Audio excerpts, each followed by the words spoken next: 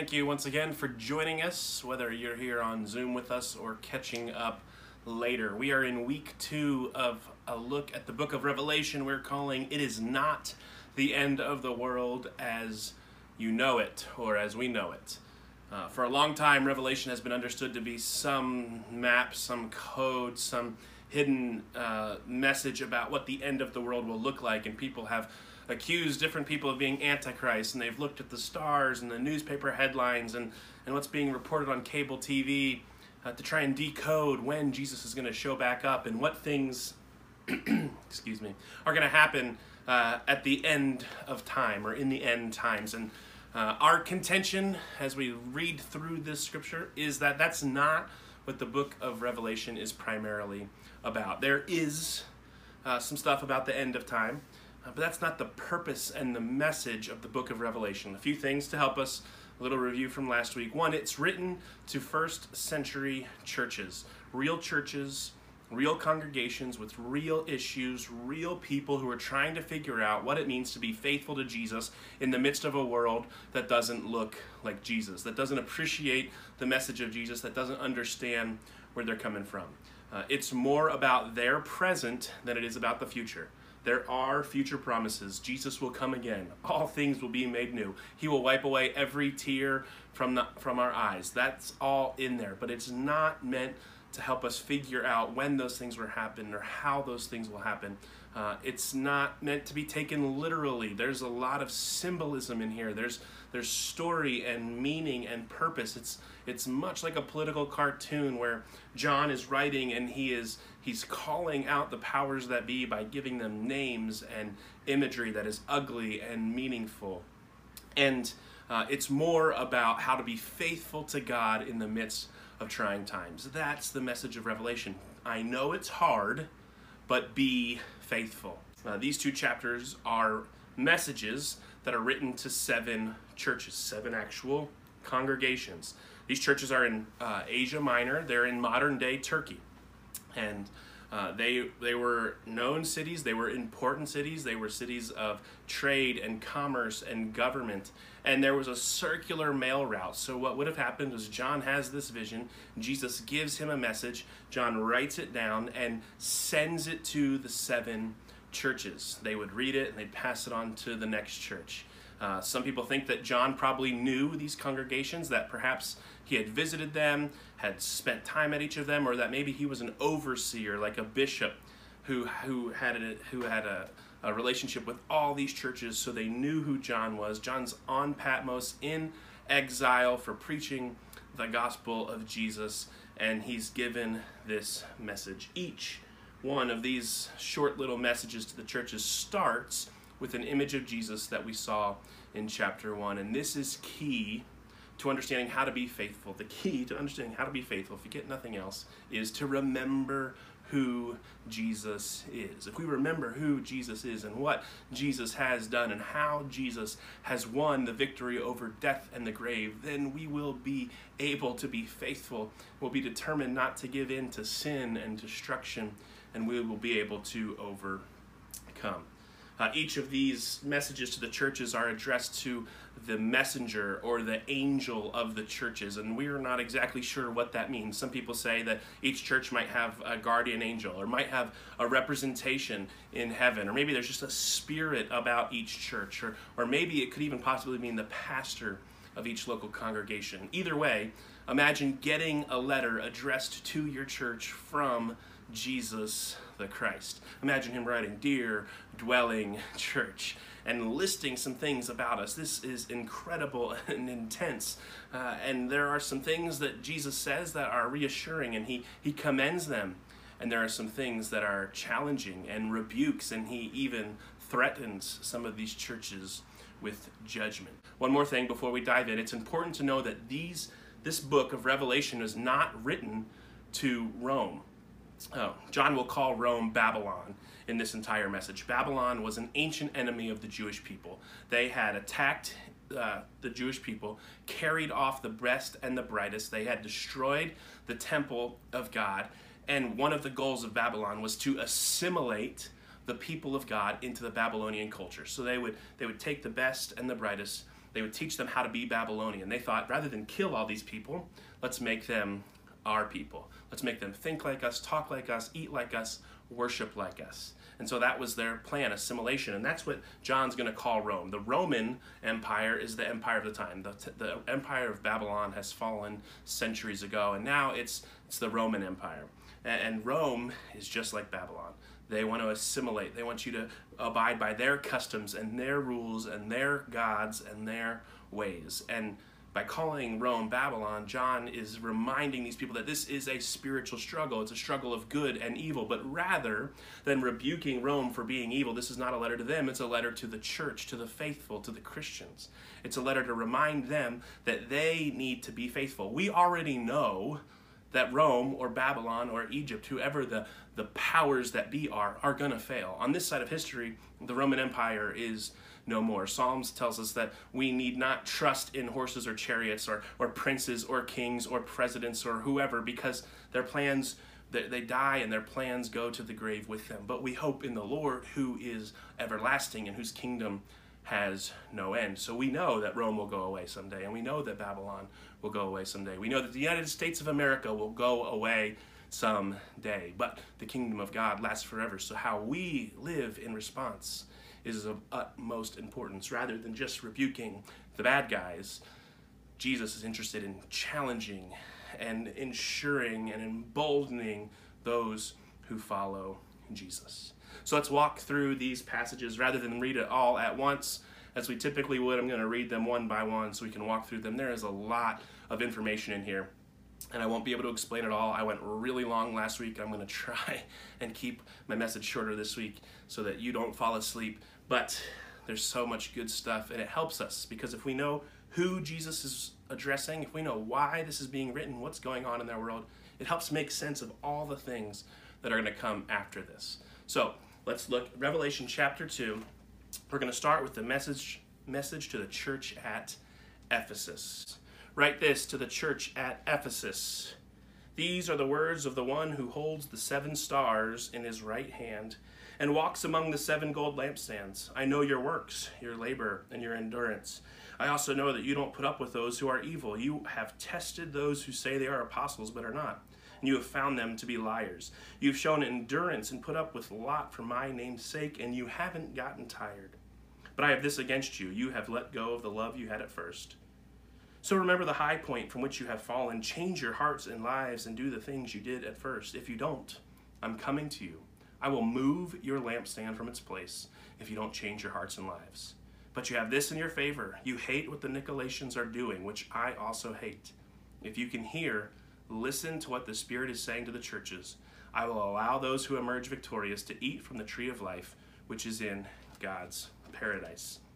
This is the word of the Lord, or at least a portion of the word of the Lord for us today.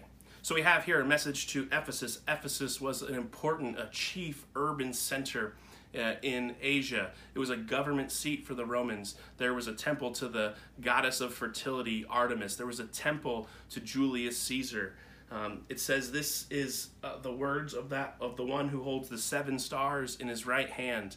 We already were told in chapter 1 that the 7 stars are the angels or the messengers of the 7 churches, and the lampstands are the churches. Like we light this candle, the lampstand was meant to demonstrate the presence of God in the temple. And so churches oftentimes will light a candle to represent the fact that God is with us by God's Spirit. And so Revelation has Jesus walking amongst these churches, holding the churches and their angels, their messengers in his hands, conveying that it's Christ's church, that Christ sees and knows and is amongst us, which is both reassuring and sometimes nerve-wracking. Because if you've ever gotten caught doing something when your parents were looking and you thought they weren't, you know that feeling of, oh, I have been caught. Jesus starts out addressing the good of this church. They don't put up with evil. They have endured. They know right from wrong. Excuse me. They know right from wrong. They know what is good and godly teaching, and they know what is corrupt.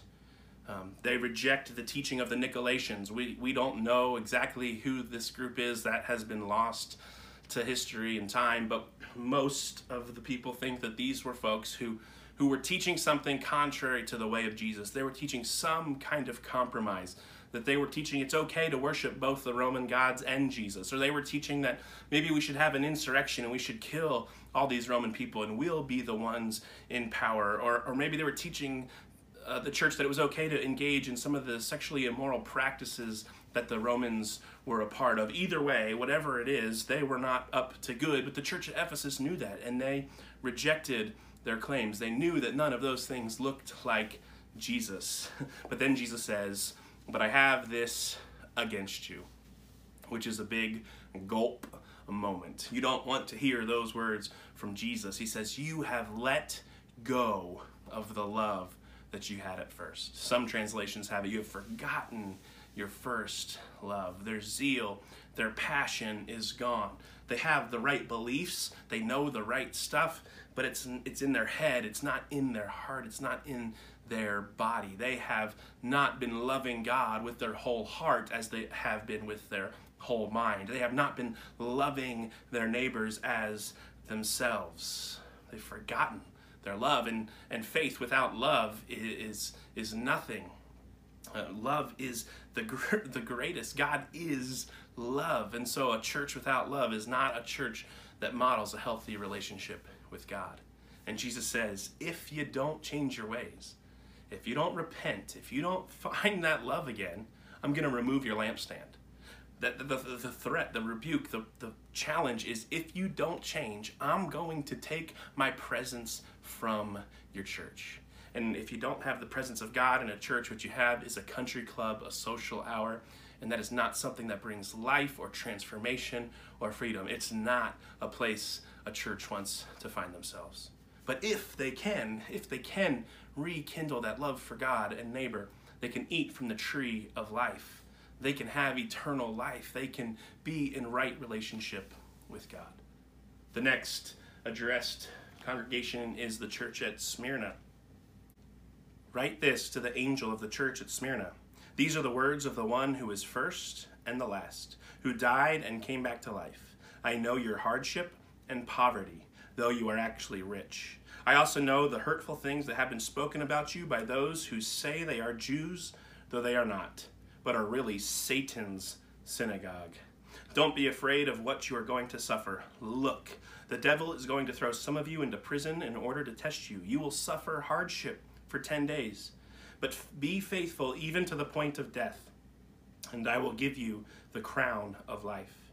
If you can hear, listen to what the Spirit is saying to the churches. Those who emerge victorious won't be hurt by the second death. And so here we have a letter with no rebuke. The church at Smyrna is doing well. There's no correction for them. Jesus says he was the first and the last, referencing the Alpha and the Omega, reminding them that Jesus is in fact God, that he is sovereign, that he had died and has risen from the dead. He has come back to life, which is good news for a church that's experiencing hardship and struggle. Jesus is in charge. Jesus is victorious. And when you look around and you wonder and you're hurting and you're struggling, don't forget those things. It says that Jesus knows their hardship and their poverty. Having someone know your situation is comforting. You are not forgotten. It's likely that their poverty is a result of not giving in to the ways of Rome. They weren't giving in to emperor worship. Smyrna was a wealthy city, so for the people to be impoverished, it means they probably had lost jobs or livelihood, had been ostracized because they failed to do the things that they were asked to do. They wouldn't worship the Roman emperor. They wouldn't worship the pagan gods. They wouldn't participate in guilds that were meant to honor the Roman gods, and they wouldn't go to the temples to worship and give offerings. So they were probably missing out. They were probably pushed to the margins of society because of their faith in Jesus. They were trying to hold on to what is true and what they knew. They knew that Jesus alone was worthy of worship and praise, and it cost them. There's wealth and prosperity all around them, and they were missing out, which had to be challenging and hard at times. But Jesus says, but you're actually rich, not rich in material wealth, but rich in spirit. Jesus said in the Sermon on the Mount, blessed are the poor in spirit, because blessed are the poor, it says in Luke, because all the money and all the things around us can easily become distractions. These folks are rich because they know God, because God is with them, because Jesus is present, because they have been set free from sin and death. It says they're in a tussle with people who call themselves Jews but are not really Jews. They belong to the synagogue of Satan, which is some pretty harsh language from our friend Jesus. These were probably people who were Jewish ethnically and religiously, but were compromising with Rome. They were a part of the Roman system. They had turned their back on being faithful Jews and were more Roman than they were Jewish. There is no religion, there is no group that is immune from this idea of compromising and assimilating with the world around them. It's happening to the Jewish people.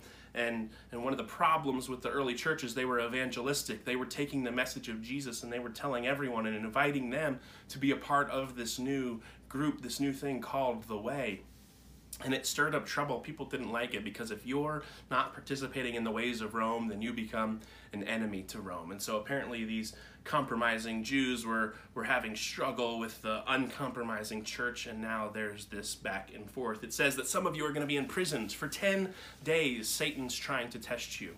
Again, numbers mean something here, and there's more symbolism than there is literalism in this text. It's probably referencing the book of Daniel. In the book of Daniel is a story of Daniel and his friends, and they are taken by Babylon. They're part of the group that's carried away and going to be assimilated into the Babylonian Empire. And before the young people, there's this great feast of Babylonian food, and Daniel and his friends say, no, we're not going to eat that. And they're like, you better eat it or you're going to be in trouble. And they said, no, test us. Test us for 10 days. We're going to eat our kosher diet. We're going to eat a vegetarian diet for 10 days and see if we're not better off and healthier. And so I think what's happening here is the Jewish congregation that had become the Christian congregation that studied the Hebrew scriptures. They didn't have texts like this. They knew the story of Daniel and his friends who had been faithful for 10 days. And so when they hear we're going to be tested for 10 days, it's a reminder that you are going to emerge victorious. Despite not having the wealth and prosperity that your neighbors have, you will be better off. It's saying that this challenging time is only short, it's temporary. No matter how long it is only temporary. And the promise is this: you won't be hurt by the second death. That there is more beyond this life, that there is another life to come and another death to come. And if you are faithful to Jesus, to the Christ, you will not be touched by the second death. We've got to move on to the next message from the church, or to the church at Pergamum. Write this to the angel of the church in Pergamum. These are the words of the one who has the sharp two-edged sword. I know that you are living right where Satan's throne is. You are holding on to my name, and you didn't break faith with me even at the time that Antipas, my faithful witness, was killed among you where Satan lives. But I have a few things against you, because you have some there who follow Balaam's teaching. Balaam had taught Balak to trip up the Israelites so that they would eat food sacrificed to idols and commit sexual immorality. In the same way, you have some who follow the Nicolaitans' teaching. So change your hearts and lives. If you don't, I am coming to you soon, and I will make war on them with the sword that comes from my mouth. If you can hear, listen to what the Spirit is saying to the churches. I will give those who emerge victorious some of the hidden manna to eat. I will also give to each of them a white stone with a new name written on it, which no one knows except the one who receives it. And so here we have Jesus with the sword coming out of his mouth. It's a sword that cuts to the truth. It reveals what is most true about people. It's not a sword meant to kill us in body, but it's meant to cut right to the truth of things, to expose who we really are. And he references the fact that they live where Satan's throne is, which is a pretty harsh language. Again, we're referencing Rome and the powers that be. It's not Satan's actual throne, but Satan's at work in the workings of Rome, just like Satan was at work in the workings of Babylon, and just like Satan was at work in the workings of Egypt. Satan uses the powers and principalities of this world to bring evil and destruction on the world. Satan can be at work in organizations, governments, maybe even churches. And so this is where Satan has its throne. Pergamum has lots of administrative and civic buildings. If you had court, you went to Pergamum. It was a center of Roman civic life. They had libraries. There was a temple to a previous emperor there, and there was a giant altar to the god Zeus. It was a seat of authority and power, and Jesus calls it for what it is. It's the seat and throne of Satan, where Satan lives. And apparently there's some persecution here. One of their church members, Antipas, has been martyred because of his witness to the gospel of Jesus. But others are following the teachings of Balaam. Now, Balaam is another Old Testament reference. Balaam, at one point, has a talking donkey, if that story rings a bell to you. But Balaam was used to deceive the Israelites into idolatry and wanton, destructive behavior. And it seems like that was happening at the church in Pergamum, that there was someone or a group of someones who were teaching the people that it's okay to participate with these civic things and these other gods and these temple rituals. A lot of times it was probably about food sacrificed to idols. When you went to the meat market, they had slaughtered the bull, but they had offered that bull to the god Zeus. Or they'd offered that bull as an act of worship to the emperor that in charge. And so do we eat food sacrificed to idols? These things were meant to be acts of worship to these false gods, and the Christian church had to wrestle with, do we eat these things? There's sexual immorality. There's a lot of lack of control, and it often showed up in pagan worship rituals where there was just some immoral behavior that was not Christ-like, that was not self-controlled, which is a fruit of the Spirit. And apparently that stuff is making its way into the church. And Jesus says, so change, or I'm going to come with my sword and I'm going to show you who you really are. I'll expose what is hidden. I will make known the truth about you. Which, if you're hiding things, if there's things inside you that are dark and destructive, you don't want known. But Jesus says, if you can be victorious, I will give you hidden manna. Manna, another Old Testament reference where God provided the food. And so, Pergamum, if you're struggling to eat because you can't go to the meat market, you can't visit the butcher and get meat to eat because it's been sacrificed to Zeus, God will feed you. I will give you hidden manna. God will be your provider. Don't worry about the marketplace. And it says they're going to give you a white stone. We're not sure. There's not a consensus on what that means, but one of the most convincing and I think the most applicable here is that white stones were often used as an invitation to a wedding. And that was your ticket in to the banquet. And it's a reference to the fact that there will be a feast in the kingdom of God, what's called the marriage supper of the Lamb. When heaven and earth come together, there will be a great big feast with the finest wines and the best meats, and you will have your ticket in. And in the age to come, in the life to come, you will not go hungry. You will not miss out if you can be faithful now. One more, the church at Thyatira says this. Write this to the angel of the church in Thyatira. These are the words of God's Son, whose eyes are like a fiery flame and whose feet are like fine brass. I know your works, your love and faithfulness, your service and endurance. I also know the works of those who you have. I also know that works you have done most recently are even greater than those you did at first. But I have this against you. You put up with that woman Jezebel, who calls herself a prophet. You allow her to teach and to mislead my servants into committing sexual immorality and eating food sacrificed to idols. I gave her time to change her heart and life, but she refuses to change her life of prostitution. Look, I'm throwing her onto a sickbed. I'm casting those who have committed adultery with her into terrible hardship. If they don't change their hearts from following her practices, I will even put her children to death with disease. Then all the churches will know that I'm the one who examines minds and hearts, and that I will give to each of you what your actions deserve. As for the rest of you in Thyatira, those of you who don't follow this teaching and haven't learned the so-called deep secrets of Satan, I won't burden you with anything else. Just hold on to what you have until I come. To those who emerge victorious, keeping my practice until the end, I will give authority over the nations, to rule the nations with an iron rod and smash them like pottery, just as I received authority from my Father. I will also give them the morning star. If you can hear, listen to what the Spirit is saying to the churches. And so there are a couple more messages to churches that we will look at next week, but this last one to the church of Thyatira. Thyatira was a trade city. It was full of trade guilds where you belonged, similar maybe to like what a union is here. They had a plumbing union and a bricklayers union. There were craftsmen and potters and makers of fine linen. It was a commercial city, lots of trade and shopping going on, and Jesus shows up with eyes of fire. They are piercing. They can see right through us, and feet that are solid and unshakable when we are sometimes shaken by the world around us. He says, I know your works, your love and faithfulness. You've done really good. Some of the stuff that you've done recently is even better than when you started. Like, this is so good, church. Great job. But I have this against you. You put up with that woman Jezebel.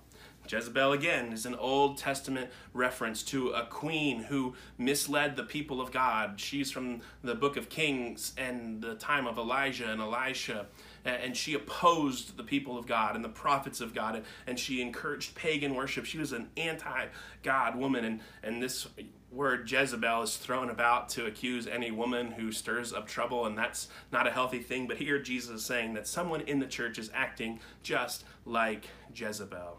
They are leading people astray. They're offering secret knowledge and secret insight. If only you would come and be a part of what we're doing. If you would engage in the things we are doing, you will fully understand. This is the same temptation given to Adam and Eve at the beginning in the Garden of Eden. If only you would have this fruit, then you would become like God. That's what's going on at the church at Thyatira. They're being offered secret insight, and it's infidelity. It talks about she's given her life to prostitution. That could be literal prostitution. That was a part of the ancient world. But it's also, I think, likely referring to cheating on God.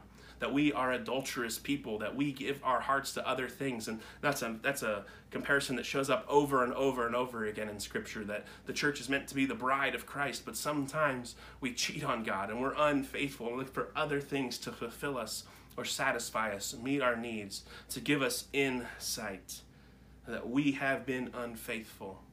And Jesus has harsh words. He says he's going to throw her on her sick bed, and he's going to bring hardship on those who lie with her. But it's interesting because the judgment is meant to bring about repentance. He says, I'm going to bring about hardship. And then if they don't repent, Jesus is not trying to give up or abandon anybody. He's trying to get their attention. You're going to go through hard times because you have given into this sin. And then if you don't change, then you're going to be in trouble. Then there's going to be hardship, and even on her children, which probably references those who follow her teachings. Jesus is comparing her practices versus Jesus' practices, her ways versus God's ways. How we live matters. What we do, it is not enough that we gather and we worship and we sing the right songs if we go out and we're seduced by the powers of the world. It doesn't matter that we gather for worship from time to time if we go out and we live like sons and daughters of Satan. The promise is that they would have authority if they are faithful, that they would get to rule with Jesus, and that they would get the morning star, who is Jesus himself. So what do we do with all of this? If this is all for churches back then, does it have anything to say to us now? The answer is yes. When we look at Scripture in its original context, I think it makes it more powerful. It has lots of things to say to us because the problems in Scripture are as universal as the truths in Scripture. And being tempted away from faithfulness to God is as ancient as humanity. From the Garden of Eden to Abraham, to the Hebrew people on the Exodus trying to go to the Promised Land, to the kings and prophets of Israel, to the disciples who walked with Jesus and the Pharisees who questioned and clashed with Jesus, to the church in the letters of the New Testament who were trying to be faithful but were so caught up in this other stuff. I think we sometimes forget that this faith thing is a battle, that there is a war taking place between good and evil, and most of the battle is unseen, it's spiritual, and there are things happening around us that we are unaware of. And some of our issues are different today than they were back then. We don't have temples to other gods that meat and maybe humans are sacrificed to. But we have plenty of things that can distract us and dull the voice of God in our lives. In fact, I think sometimes it might be harder for us, that the gods and powers and idols in our world today are more subtle than they were back then. If we were walking and there was a giant altar to Zeus where they were butchering cows, it would be easy for us to say, that's not meat I'm going to eat. Or maybe it'd be easier to say, that's not meat I'm going to eat. I'm going to go over here where they don't do that. But I think the gods of money and sex and power and comfort and respectability and politics are harder to see. They're harder to identify because we don't build temples to them, because we don't sacrifice to them, because we can participate in all the things of church life without realizing that these other things have gotten our allegiance and our attention and our devotion. All these things can keep us stuck where we are and mute and stunt our growth in Christ, and they can all lure us away with promises of wealth and power and a seat at the table and people who like us and all our dreams coming true. Some of it's even stuff we see as good. Our country has so much good, and we use lots of Christian language, and things like freedom and liberty are good.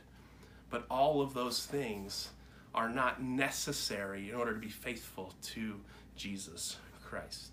Our freedom comes from him. Our liberty comes from him. And so we want to be faithful to that kind of freedom and that kind of liberty, even at the expense of other kinds of liberty. I think that if Jesus was writing this book of Revelation today, he would address us. There would be to the church in Wichita, or maybe to the church in North America, and he would have some things to say to us. That we still experience these same problems, that there are still false gods and powers at work. There are still thrones and seats of Satan. There are still Balaams and Jezebels. There are still people compromising the truth of God for power and comfort, wealth, and a seat at the table. If you have your scriptures in front of you, you can look at the end of each of these little messages to the churches. It says this. If you can hear. In some translations it has it, whoever has ears, let them hear what the Spirit says to the churches, which is more poetic and more literal to what John was writing. But I like the practicality of the Common English Bible that I read. If you can hear. The issue is that sometimes we're not hearing what the Spirit of God is saying. We're where we are, and we're comfortable, and we assume we're good. Sometimes it's because we stop asking God to reveal the truth to us. Sometimes it's because we stop thinking that we still have work to do. Sometimes it's because we declare ourselves good, that we have done enough, learned enough, asked forgiveness enough, prayed enough, served enough, and we're good. We have this teaching in the Church of the Nazarene called entire sanctification, and people think that they've arrived and that they no longer need to wrestle with sin and darkness, and they're deceived. We do. It's a battle because it's around us. It's in our systems. It's in the air we breathe. It's in our bodies, and we're not even always aware of it or choosing it, but it is out there. So we need to ask the Spirit of God to speak to us. If you can hear, listen to what the Spirit is saying to the churches. As we end today, I want to ask some questions. I want us to spend some time in reflection. I want us to say, God, would you speak to me? Would you search my heart? Would you know what's going on inside me? Would you show me where I need some work? I think there are things, if Jesus was writing to us, that he would commend us for. And he would say, church in North America, you were doing this well, and you were doing this well. But as I watch the news and as I scroll social media, I think there's a lot of things that Jesus would have to say to us about how we respond to injustice in the world, about how we respond to people that vote differently than us, about compromises that we're willing to make in order to get our agenda passed, about the things that matter most when we're looking for a church community to belong to, or what a church should even look like, or how a church should spend its money and its time, about how we talk and relate to our neighbors, how we spend our personal time and money. I think Jesus has some things that he would challenge us on, and he would ask us to change our ways on. If we want to be faithful to this Jesus, and we do, I pray you do, because this Jesus is the only one we can trust. This Jesus is the only one who can set us free. This Jesus is the only one who can give us life, everlasting forgiveness and grace and peace eternal. If we want to be faithful, we need to do the work of examination. If the gods of this age are more hidden and ingrained in our culture and in our thinking, we need God to ask God to open up our eyes. If we want to be victorious, we need to ask God to change us, to fill us with God's Spirit. We need to repent and seek forgiveness often, daily, not because we're constantly choosing to rebel against God, but because there's so much around us that could possibly distract us.